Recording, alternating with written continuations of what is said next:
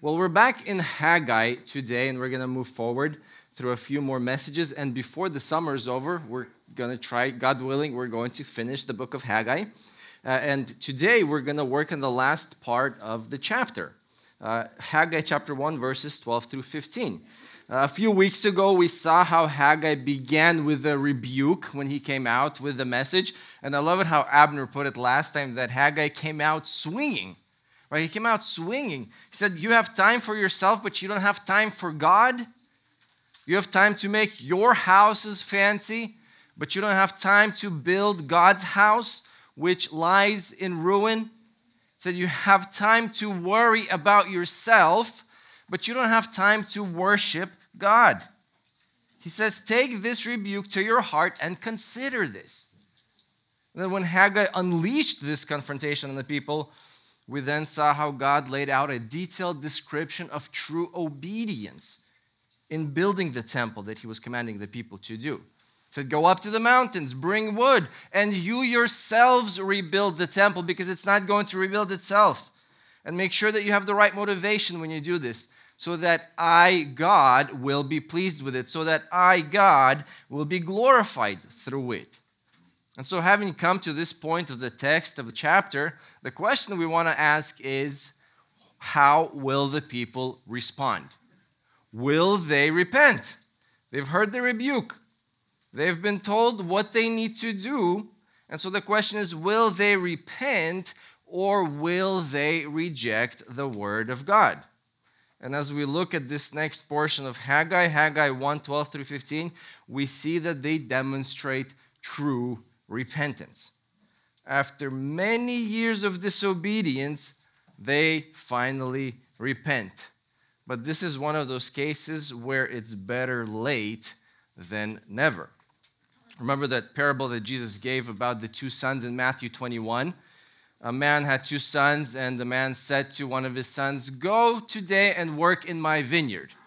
And the son said, yes, I will go. But he doesn't. And the father said to another son, go to my vineyard and work in that vineyard today.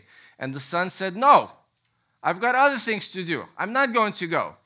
But then the son felt regretful about this. He repented and he went in the end.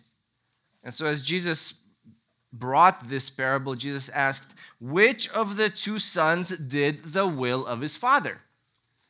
And note that Jesus did not say which one of the sons is better, or which one of the sons is more noble. But he said which one of the sons did the will of his father, because that's the issue with obedience and disobedience, right? It's the question of, are you doing the will of God the Father? And the people said, the one who repented and obeyed. And this is what we see with the Israelites in Haggai. The Israelites are like that son who first disobeyed, but then repented, and then did what God the Father was commanding them to do.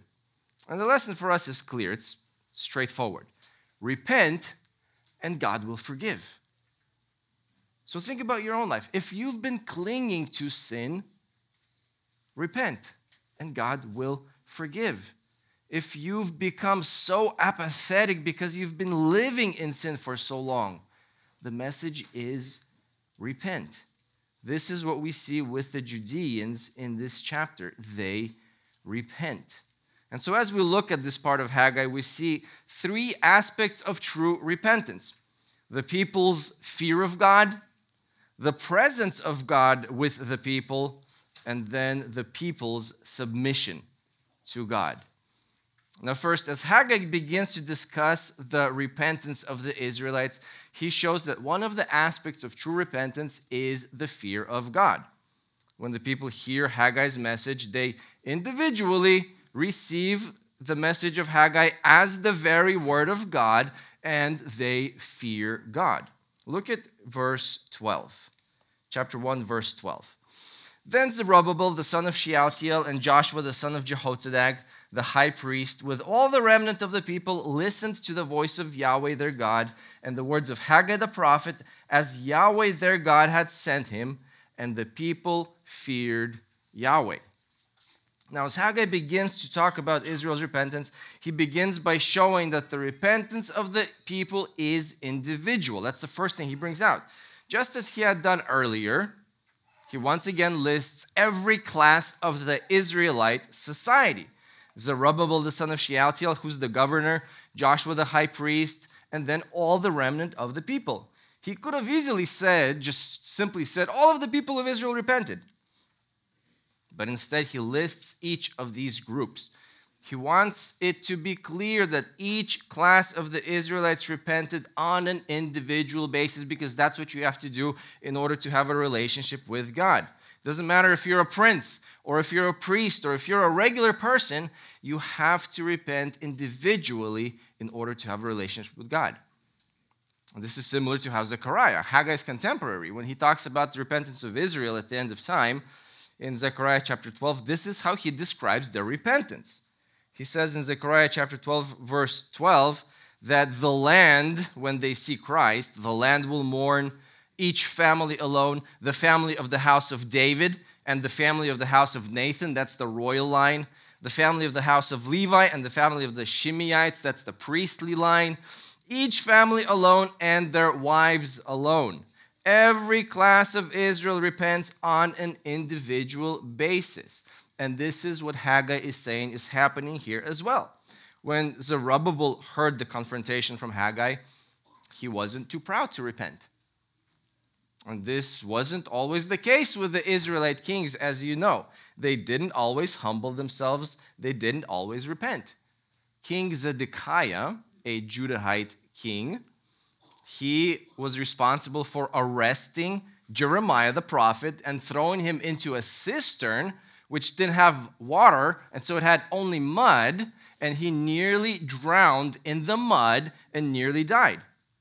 According to Jewish and Christian tradition, King Manasseh, one of the evil kings of Israel, he had Isaiah sawn in half. And Jesus says in Matthew 23:35 that this was done to many prophets. Jesus says, from the blood of righteous Abel to the blood of Zechariah, possibly the contemporary of Haggai.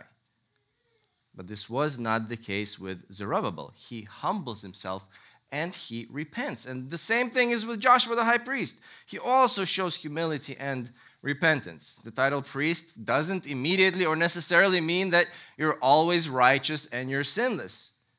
The priests also needed to repent, and some did and some didn't. You can remember the sons of Aaron, Nadab and Abihu. They were priests, and yet because of their sin and their lack of repentance, they were incinerated by God for their strange fire in Leviticus 10. Remember Caiaphas, the high priest in the New Testament? Well, it was this high priest who condemned Jesus to death in Matthew 26. So the repentance of Joshua, the high priest, it's not a small thing. Joshua, the mediator between God and man, he essentially says, I have sinned. He says, I have sinned. And so he repents. And with the political leader and with the religious leader, the high priest, Joshua, the people of Israel, all the remnant of the people, they also repent, Haggai writes. And this is a great awakening happening in Judah right now. We saw a great awakening in the book of Jonah when all of the Ninevites repent. And now we see a glimpse of an awakening among the Judeans who return from exile and who at first they don't submit to God and they repent at Haggai's preaching and then they do obey God's commandments. This is only a glimpse, though, of the Great Awakening, because later on, Paul writes in Romans 11:25, we're going to see a time when all Israel will be saved.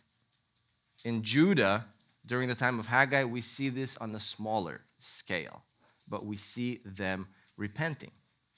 So the fact that Haggai lists each of these parts of society in Israel shows that everyone has to repent for their own sin. Ezekiel 18:4 says, the soul who sins will die.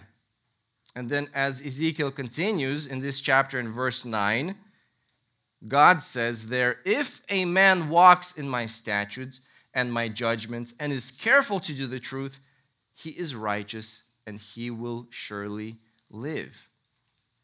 So it's not enough to be part of a Christian family. It's not enough to be part of a Christian community. It's not enough to be part of a good Christian church. These are great blessings, no doubt. But each person has to repent of his or her own sin. Now, while showing that repentance is individual, Haggai also shows that repentance begins with receiving the Word of God as the Word of God, not just as opinion of man. Haggai says that when Haggai, preached, the Israelites listened to the voice of Yahweh their God. Haggai preached, and the people heard the word of God, and they recognized this.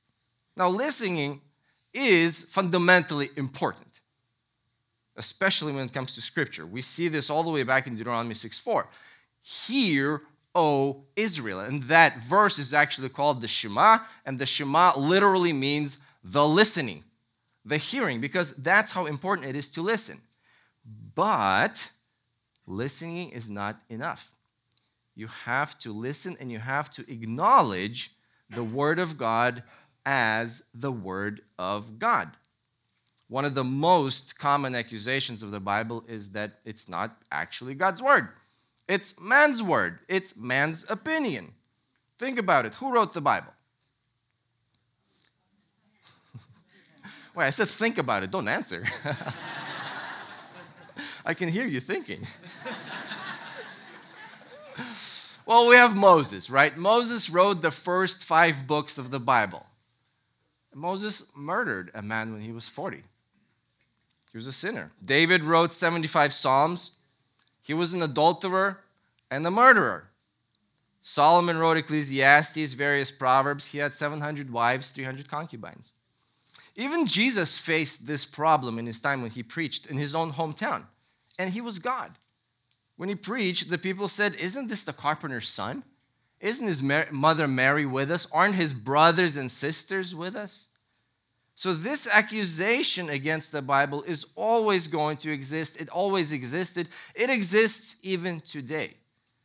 But this wasn't the case during Haggai's time. Haggai said that the people heard the word of God and that they accepted it as the word of God for what it really was. And this is exactly what Paul was thankful for to God during when he was preaching to the Thessalonians. He says in 1 Thessalonians 2:13, "For this reason we also thank God without ceasing that when you Thessalonians received the word of God which you heard from us, you accepted it not as the word of men, but for what it really is, the word of God." This was how the Israelites received the word of God from Haggai, as the word coming directly from Yahweh. And Haggai said that they received this word as coming from their God, their personal and covenant God. So even though this was a difficult rebuke, something hard to hear, the people didn't receive it as a condemnation from Haggai, from a man. They received it as a word from God who deeply loved them. And this is a reminder to us as well that everything that is written down in the Bible is the word from our God and for our good. 2 Timothy 3:16 says this, "All scripture is God-breathed." In other words, it's from God. "And it is profitable for teaching, for reproof, for correction, for training in righteousness." And this means, practically speaking, that we cannot be casual with the Bible. We must study it. We must acknowledge its truth. We must apply it to our lives in every detail that it speaks.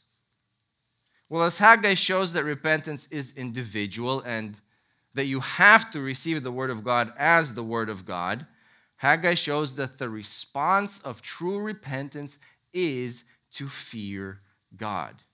Haggai says at the end of verse 12, "And the people feared Yahweh." Now, this attitude of fear does not only refer to respect, which it does, but it also refers to actual terror.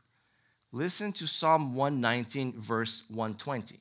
The psalmist says, "My flesh quakes for dread of you, and I am afraid of your judgments."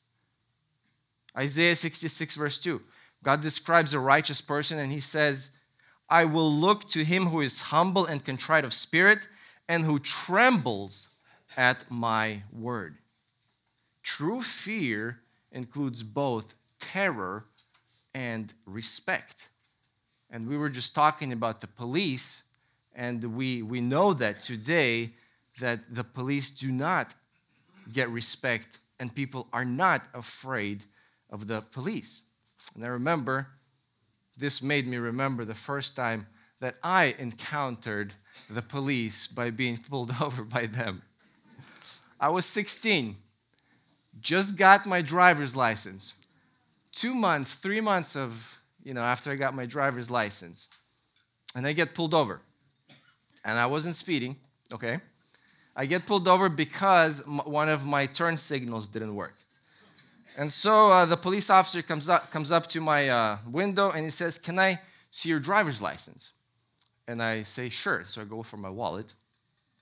I don't have my wallet. I'm like, this just went from bad to worse. So I say to him, "Officer, I'm so sorry, I don't have my wallet with me."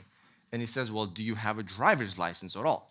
And I said, "Yes, I have a driver's license." He said very nicely, he said, "Give me your name, and then I'll go check it in the system." So I said, "My name is Joseph Zakovich." Spelled it for him, of course. And so he went back to the car, and then he comes back with this stern face, and he says to me, "You know it's not good to lie to the police." And I'm thinking, what is going on? So he says to me, "Can you please step out of the car, sit on the curb?" And then he said to me, "Cross your feet like this." I guess they do that, right, so that you don't run away. They didn't know I couldn't run anyway, so. And so he says, "I checked in the system. There's no Joseph Zakovich in the system. Do you want to tell me your real name?" And I thought, my name's not Joseph. My name's Yosef. On the driver's license, it says Yosef, I-O-S-F, because that's my official name. And so I said to him, "I'm so sorry. My name is Yosef. It's spelled I-O-S-I-F." And very nicely, he went back and he checked in the system, and there it was, Joseph Zakovich in the system. And so he let me go. He didn't even give me a ticket, Terry. But I gotta say, that wasn't the highlight of my life, okay? I had both fear and respect for the police. But this is something that is lacking in our culture today. And yet when you think about God and our relationship to God, the Bible calls us to have fear that includes terror towards God. And when I was there when the police officer pulled me over, I was doing everything that he told me to do because of that fear. And that's what fear does. It inherently controls what you do. And this applies to our conduct with God as well. We have to fear God. Someone who fears God is controlled by God. Someone who does not fear God is not controlled by God. True repentance reflects true fear of God. And this fear of God results in true obedience. One commentator said, "True fear of God involves a healthy fear of offending God and a righteous awe and respect for God." And so as we look at Israel at this point of the chapter, Israel's repentance means that the Israelites feared Yahweh. Well, after showing that true repentance consists of fearing God, Haggai then shows that true repentance means that God is with you. As Haggai continues to talk about the repentance of Israel, he encourages them at this point, and he says that God is with those who repent. Look at verse 13. Then Haggai, the messenger of Yahweh, spoke by the commissioned message of Yahweh to the people, saying, "I am with you, declares Yahweh." God wanted Israel to know that they were not taking on the task and the challenge of rebuilding the temple on their own, but that God was going to sustain them in doing this. God previously sent Haggai to confront the people, And now God sends Haggai to encourage the people. And this is the amazing beauty of repentance. God is readily willing to forgive us. He's readily available to forgive us and to restore our relationship with Him and His relationship with us. And God's words, "I am with you," is an immense expression of God's patience and God's grace towards sinful Israel. For hundreds of years up to this point, the Israelites, from the time that they were in Egypt, God had been patient with them while they continued in their rebellious state. God was patient with Israel in the wilderness for 40 years. God was patient with Israel when they entered the land and then they had one kingdom. Then because of their sins, the kingdom split into two, and God was patient with them throughout that time. Then God sent northern Israel into exile because of their sin, and Judah remained, and God was patient with Judah while they were still in their land. And then ultimately God sends Judah into exile for their sins. And so you could look at this and you could say, well, God is done with Israel. But for 70 years, behind the scenes, God is waiting for Israel to repent. And 70 years later, God brings Judah back to the land so that they could build the temple and live as a people of God. But when they return, for 18 years, Israel refuses to obey God, and they refuse to rebuild the temple. So God sends Haggai to confront them about this disobedience. God didn't have to send Haggai. He could have easily said, "I'm done with you, Israel, with your disobedience." But God does send Haggai. And when Israel repents, God's gracious response is, "I am with you." I'm with you not because you have been faithful to me. I forgive you. And this is God's character, to forgive and to be with those who are His own. This is what we see in Psalm 46. Psalm 46 verses 10 and 11, the psalmist says that when the world around you is falling apart, don't fret, because God is with you. In verse 10, God Himself says, "Be still," or cease striving, "and know that I am God." I am sovereign God, God says. And then in verse 11, the psalmist says, "This sovereign Yahweh is with us." And this is the very message that Jesus left for us as well in Matthew 28. Verses 19 and 20, Jesus says there, "Go therefore and make disciples of all the nations." And then He says, "And behold, I am with you always, even to the end of the age." This is the message of the presence of God that Haggai is bringing to the Judeans. God is with you. And at that time, the Israelites needed to know that God was with them because their enemies had been oppressing them for all of these years that they were in Judah. This is why God says later on in Haggai chapter 2, "Be strong, Zerubbabel. Be strong, Joshua. Be strong, O people of Israel." And He says, "I am with you."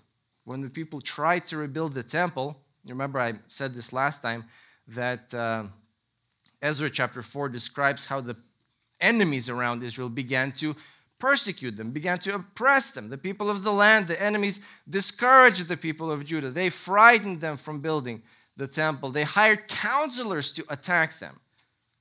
So that as soon as the Israelites begin to build, the enemies begin to oppress. And so this is what the people had in mind when Haggai comes to them and says, "Rebuild the temple." Those years of oppression is what they kept thinking about. But God wanted the Judeans to know that even if they persecute you, the enemies, I am still with you and I will sustain you. And this is something that is hard for us to remember, unfortunately.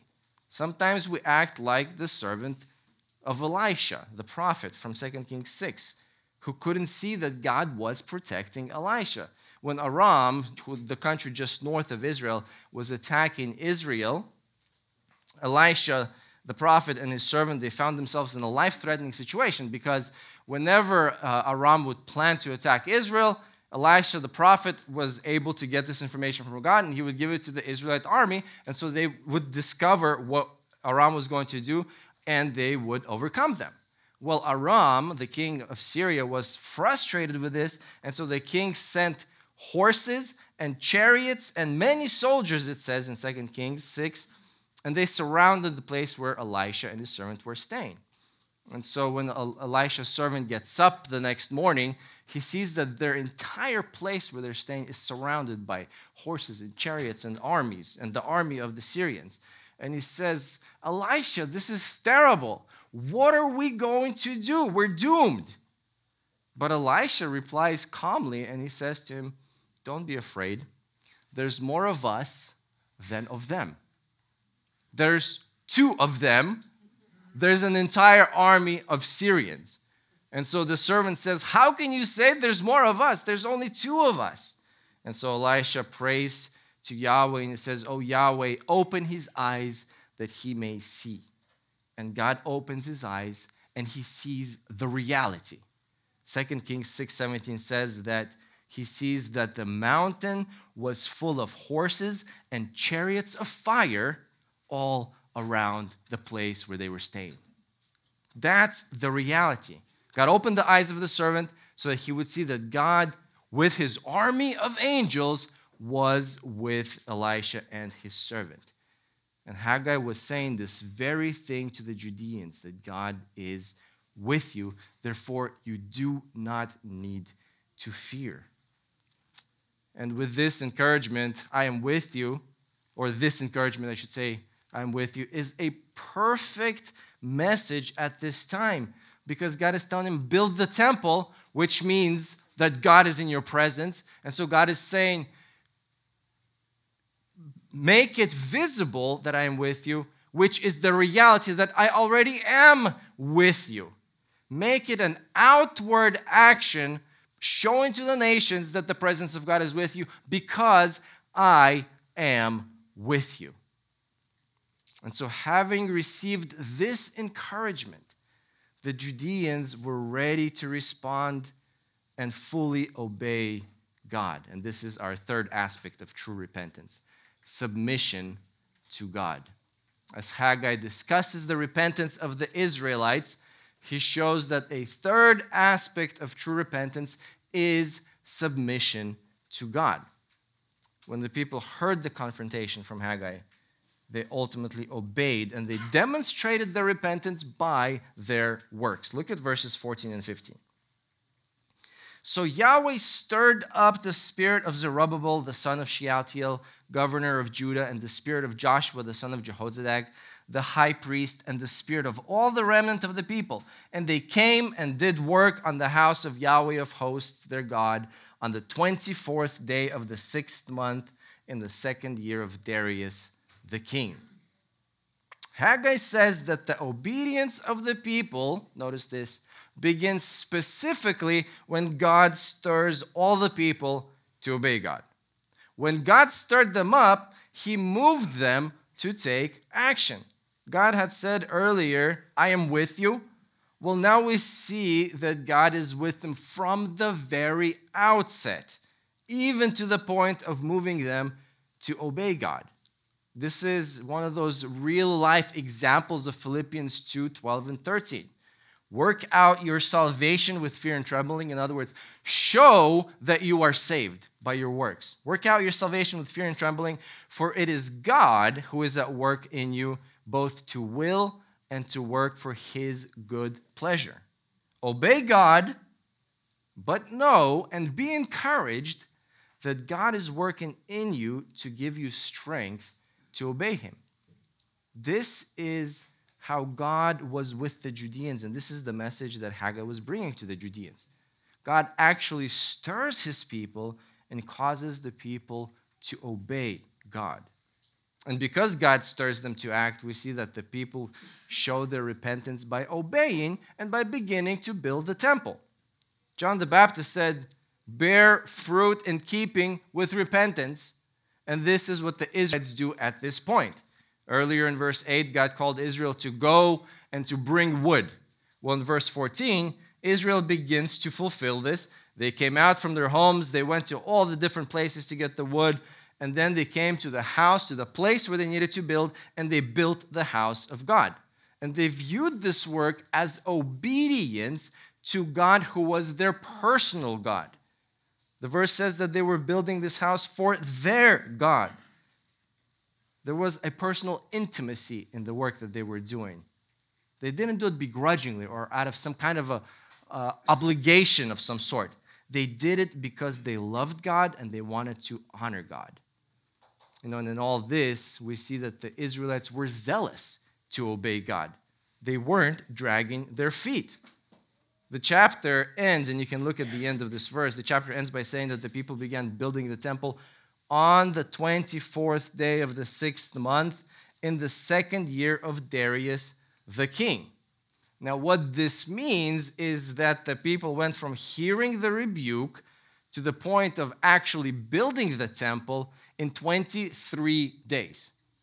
23 days, that's less than a month. Then you might say 23 days, well, that's a lot of time. I mean, you can do a lot of things in 23 days, right? What did they do? Take a vacation before they got to work or something? Well, look at it this way. For 18 years, Zerubbabel and Joshua are not able to get the people to build the temple. In 23 days now, Zerubbabel and Joshua mobilize the entire nation. We're talking about thousands of people. They delegate all of the responsibilities. They gather the materials, and they begin rebuilding the temple. You can see that the people were unified, and the people were passionate about fulfilling this task.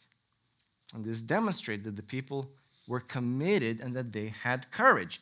Ezra 5 writes that when Zerubbabel, Joshua, and all of the people began to rebuild the temple, their not so friendly neighbors, as expected, began to attack them. Ezra 5:3 says that Tatnai, that's the governor of the enemies, with his team, Shtar-Boznai and other colleagues, they came and they said to the Israelites, "Who issued a decree to rebuild this house and to complete this structure?" In other words, who gave you permission to do this? But they weren't intimidated by this.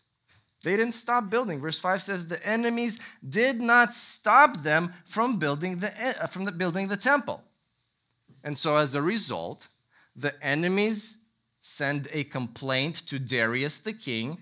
And as they're sending this complaint, they actually describe for us to see how diligent the Israelites were. In verse 8, in Ezra 5, verse 8, they write, "Let it be known to the king that we have gone to the province of Judah, to the house of the great God, and it is being built with huge stones, and timber is being put within the walls, and that work is going on with all diligence, and it is succeeding in their hands." So in this letter, the enemies, the letter which is supposed to condemn the Israelites, the enemies describe for us how committed and courageous the Israelites were. So we could ask at this point, what happened that made the Israelites turn from rejecting God for 18 years to submitting to God in 23 days? And the answer is in verse 14. Yahweh stirred up the spirit of the people. God empowered the lives of the Israelites as they came to him in repentance. And God did take care of them. He orchestrated the circumstances in such a way that they would be able to rebuild the temple and complete it. Ezra writes that when the enemies went to Darius to complain about the Israelites, Darius responded by commanding the enemies to leave them alone, leave the Israelites alone, and to pay for building the project. Now, I know this is unbelievable, right? Hard to believe. So here's what it says in Ezra 6, verse 7. Darius said to Tatnai and all the enemies, "Leave that work on the house of God alone. Let the Jews rebuild the house of God." And then in verse 8, Darius says, "Moreover, I issue a decree concerning what you shall do for these elders of Judah. The full cost of the temple is to be given to those people from the royal treasury out of the tribute of the provinces beyond the river. Leave them alone and give them your money." That's what Darius decrees to the enemies. If the enemies had stayed quiet, the temple would have been built and everything would have been done at that point. The enemies did not stay quiet. The temple is still built, and the enemies pay for that temple. Right? You can't make this stuff up. This is God acting and God orchestrating the situation. There's no way to explain this. But this does remind me of another situation where God does a very similar thing, where Moses' mother puts Moses into the basket, into the little ark, into the river, right? And then they watch him. And then Pharaoh's daughter comes and she finds him and she takes him. And then she goes to Moses' mother and she says, here's the baby, watch him, raise him, and I will pay you for it. Right? What a deal, right? What a deal. Right? But this is only of the expenses. And that's what God means when he says, I am with you. God resolved it. God resolved the situation in a way that the enemies couldn't even, that the Israelites, I should say, couldn't even imagine. Well, let me conclude with this. Haggai comes to the Israelites when they're disobeying God, and he says to them that if you want to restore your relationship with God, repent. Fear God and submit to him, and God will be with you. This will restore your relationship with God. But this exhortation to fear God and to keep his commandments applies not only to restoring the relationship, but also to living out our entire relationship with God during our lives. If you want to have a full and a fulfilled life, this is how you are to live during your life. Solomon says in Ecclesiastes 12:14, the end of the matter, all that has been heard, fear God and keep his commandments, because this is the end of the matter for all mankind. Haggai and Solomon are saying the same thing. Haggai focuses on restoring your relationship with God to have a full life, and Solomon focuses on continuing your relationship with God, and then you will have a full life with God. Now you might say, well, what about love? Shouldn't you love God? And Jesus said in John 14:15, if you love me, you will keep my commandments. Fearing God and keeping his commandments is the demonstration through your life, of your love for God. If you live a life of obedience to God, for God's glory, as Haggai says in 1:8, then you're showing through your life that you love God. Let me pray for us. Heavenly Father, we thank you for your word, and that we're able to look into it and to see how patient you are, how loving you are, how forgiving you are. And Lord, as we look at these times with Haggai and the Israelites, and how patient you were with them, and that you called them to repentance, and that when they repented, you forgave them, and you said you would be with them. Lord, we thank you for that. We find this so encouraging and so insightful, and also something that governs and guides our lives towards repentance, towards you. Lord, I pray that this would be something that causes us to look to you, to reject our sin, and to repent. Lord, may all of our actions, may all of our thoughts, all of our words, Lord, may they please you, and may they be all for your glory. I pray this all in the name of Jesus. Amen.